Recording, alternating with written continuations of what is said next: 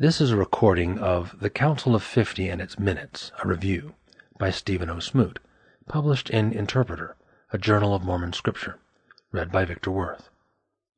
The Council of 50 and its Minutes, a review. Review of Matthew J. Grow et al., editors, The Joseph Smith Papers, Administrative Records, Council of 50, Minutes, March 1844 to January 1846, Salt Lake City, The Church Historians Press, 2016, 525 pages plus introduction, appendices, reference material, index, etc., $59.95.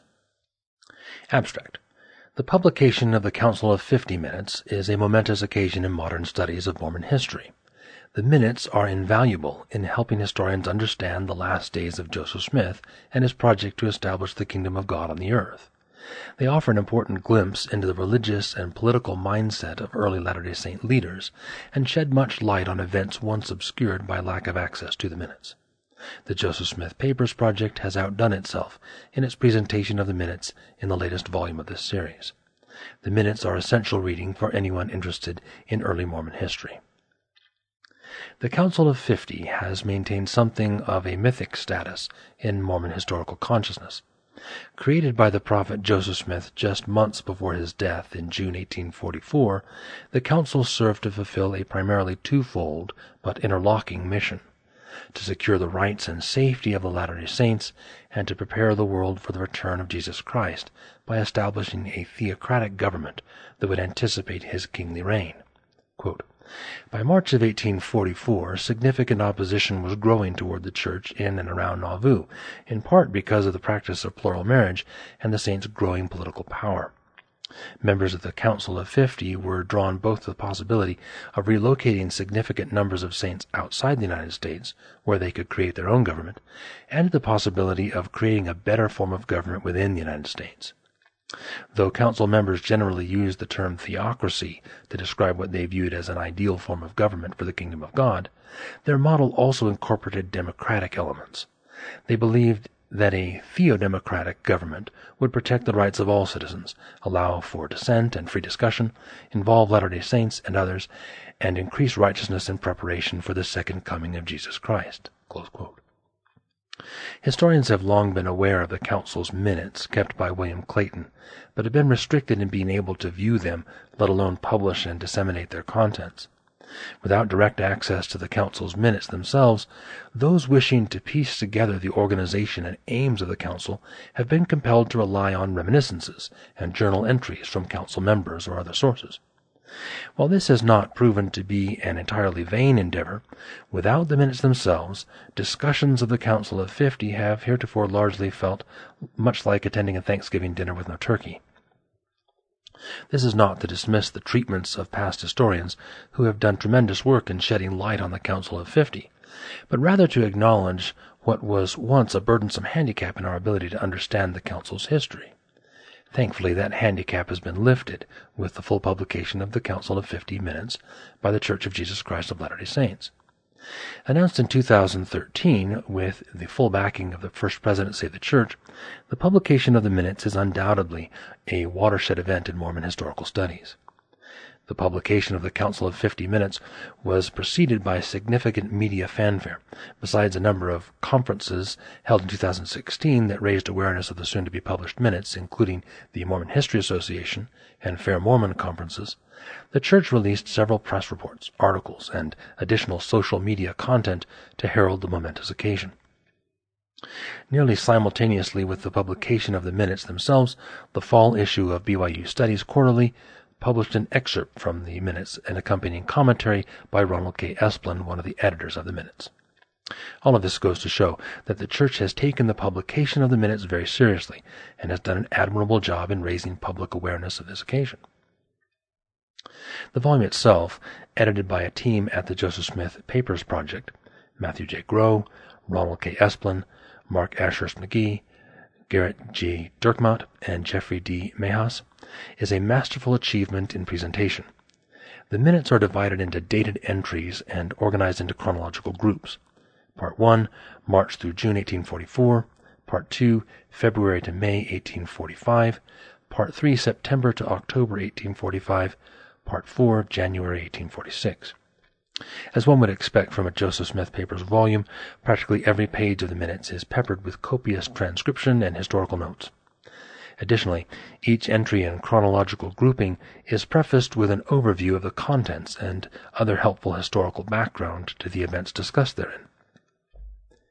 This is wonderfully useful in helping the reader navigate through the minutes, which touch on several crucial moments in early Mormon history at an almost whirlwind pace, and introduce the reader to the dramatis personae that played roles in the council's operations. All of this is in addition to introductory material, a detailed chronology, geographical and biographical glossaries, a bibliography, and an index. Some of the accompanying commentary to the minutes is not only helpful in orienting the reader, but is also remarkably candid.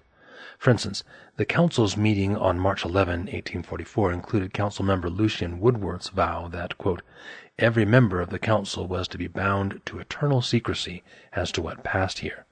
Close quote. This was in accord with Joseph Smith's own injunction that the council was to keep its discussions entirely secret. To put a fine point on the seriousness of council members' vow of secrecy, Woodworth swore that, quote, the man who broke the rule should lose his cursed head. Close quote. The accompanying commentary by the editors notes, quote, nearly all the men present belonged to the Nauvoo Masonic Lodge, and most had taken part in the Mormon endowment ceremony. Both the Freemasonry and endowment ceremonies included oaths of secrecy with associated penalties. Close quote. As the editors go on to explain, these penalties found antecedents in English law, which stipulated decapitation for high treason. While there's no evidence of any council of 50 member being executed in such a grisly manner, or at all for that matter, presumably Joseph Smith approved such language, as there's no indication he repudiated or corrected Woodworth.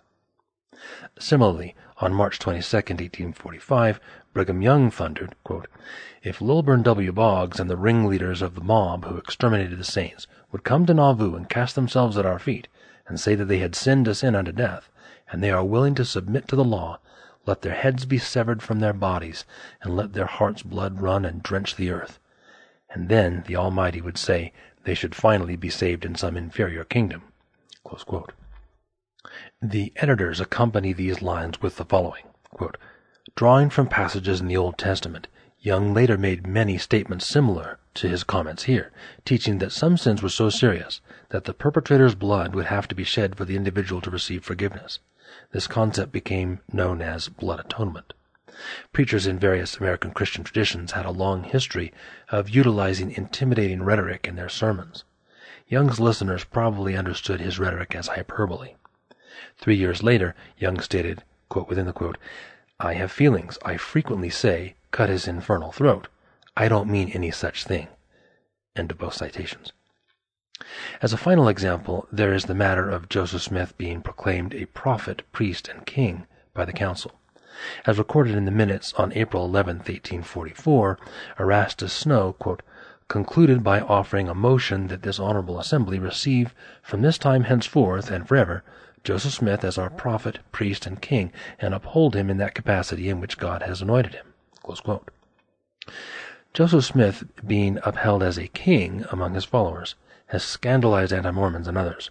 Thus, Gerald and Sandra Tanner, quote, toward the end of his life, Joseph Smith seems to have become obsessed with a desire for power and fame.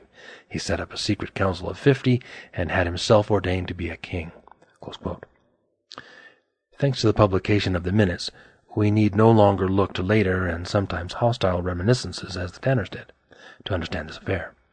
Quote, this action dramatically demonstrates the council members' view of theodemocracy, under which the ecclesiastical leader of the church, prophet and priest, would be chosen by them as a political leader, king. Council participants understood that this action would have no immediate political consequences, but it symbolized their desire to be prepared for the millennial kingdom of God. Joseph Smith and others in the council emphasized that leaders in the kingdom of God would govern by fostering free discussion, by representing the people, and by serving as a conduit for revelation in God's law. Close quote. The editors likewise remind us that, quote, proclaiming Joseph Smith as a prophet, priest, and king also reflected the temple ceremonies that he had introduced among his closest followers beginning in May 1842. Close quote. I share this not to shock the reader with anything lurid, but rather to demonstrate just how serious the editors are at not flinching away from anything that might make their readers uncomfortable. Any accusation that the editors must have toned down or covered up shocking content in the minutes is simply not credible. They have gone to great lengths to be candid and transparent about the historical reality that is revealed in the minutes, while avoiding any of the sensationalism to which lesser and more polemical authors might easily succumb. Looking at the contents of the volume more broadly, readers will quickly discover the major topics that were of the most importance for the Council of 50. Joseph Smith's presidential campaign, the definition of the kingdom of God and the nature of Christ's anticipated theocratic government, dealings with Native Americans and the United States government, exploring places for refuge for the Latter-day Saints, and the eventual evacuation of Nauvoo and westward migration of the church. As any student of Mormon history will know, these topics were by no means unknown or mysterious before the Council of 50 Minutes were published. Indeed, the minutes themselves will not reveal anything especially surprising or heretofore completely unknown to seasoned historians of early Mormonism. Rather, they fill in some important gaps in our understanding of these topics and flesh out and further inform basically what we already knew. That being said, there are a number of things in the minutes that may appear rather extraordinary to the average Latter-day Saint. One prominent example is the Council's discussion on the nature of the kingdom of God. Especially in the early meetings of the Council under Joseph Smith, there was considerable theological discussion on the scriptural prophecies of God's kingdom being established in the last days. The locus classicus for these discussions was Daniel 2 in the Old Testament. Quote, "Thou sawest till that a stone was cut out without hands, which smote the image upon his feet that were of iron and clay, and brake them to pieces.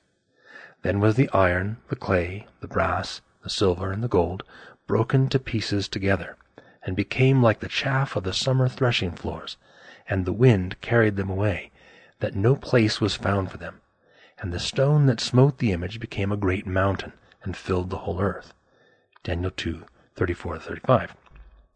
Several entries in the minutes make it clear that, at least at the end of his life and prophetic career, Joseph Smith and his associates in the Council of 50 understood the, quote, "stone cut without hands," close quote, that filled the earth to be the ascent of the theocratic kingdom of God he was then establishing to anticipate Christ's return. The minutes for the meeting held on March 19, 1844, wherein many church leaders affirmed the fulfillment of Daniel's prophecy as being the establishment of Joseph's proposed theocratic government, make this especially clear. Quote, "There is a distinction between the Church of God and the kingdom of God," Joseph Smith taught the council on April 18, 1844. Quote, "The laws of the kingdom are not designed to affect our salvation hereafter. It is an entire, distinct, and separate government. The church is a spiritual matter and a spiritual kingdom. But the kingdom which Daniel saw was not a spiritual kingdom. The literal kingdom of God and the church of God are two distinct things." Close quote. This would appear remarkable to many, if not most, Latter-day Saints today, given that modern theological discourse in the church has shifted away from theocratic aspirations and instead is focused on equating the church with the kingdom of God. At the church's October 2016 General Conference, for instance, Elder Neil L. Anderson of the Quorum of the 12 Apostles affirmed that Daniel's prophecy pertained to the growth of the Church of Jesus Christ. Quote, "The number of members of the church in the latter days would be relatively few, as Nephi prophesied, but they would be upon all the face of the earth, and the power and ordinances of the priesthood would be available to all who desired them, filling the earth as Daniel foretold." Close quote. Those interested in the development of Mormon theological thought would therefore find great benefit in the Council of 50 Minutes, as they pertain not only to historical issues but theological matters as well. This review has quickly mentioned only a few things in the minutes that are worthy of our attention. There are many other things raised in the minutes that time and space do not permit me to delve into now. Other reviewers have highlighted these additional features of the minutes and have offered some insightful comments on their significance in shaping our understanding of early Mormon history. What I can say for now is that the Council of 50 Minutes are absolutely essential for anyone interested in Mormon history, and especially for those interested in the history of Nauvoo and the end of Joseph Smith's life. The editors of the latest volume of the Joseph Smith Papers should be commended for their outstanding work. Their labor to present the Council of 50 Minutes to the world deserves all the praise it may and should receive. If I may indulge in a familiar Mormon motif, it is truly a blessing finally to see the Council of 50 Minutes come forth out of darkness and into light. Stephen O. Smoot graduated cum laude from Brigham Young University with Bachelor of Arts degrees in Ancient Near Eastern Studies and German Studies. His areas of academic interest include the Hebrew Bible, ancient Egyptian history and religion, Mormon studies, and German Romanticism. He blogs on Latter-day Saint and other topics at www.plonyalmonimormon.com. This has been a recording of The Council of 50 and Its Minutes, a Review, by Stephen O. Smoot, originally published in Interpreter, a Journal of Mormon Scripture, Volume 23, 2016, read by Victor Worth. This audio recording is copyrighted under a Creative Commons license and may be freely distributed if it remains unchanged. The journal and its website are credited and is for non-commercial use. A printed version of this and many other articles and resources on Mormon Scripture can be found at mormoninterpreter.com.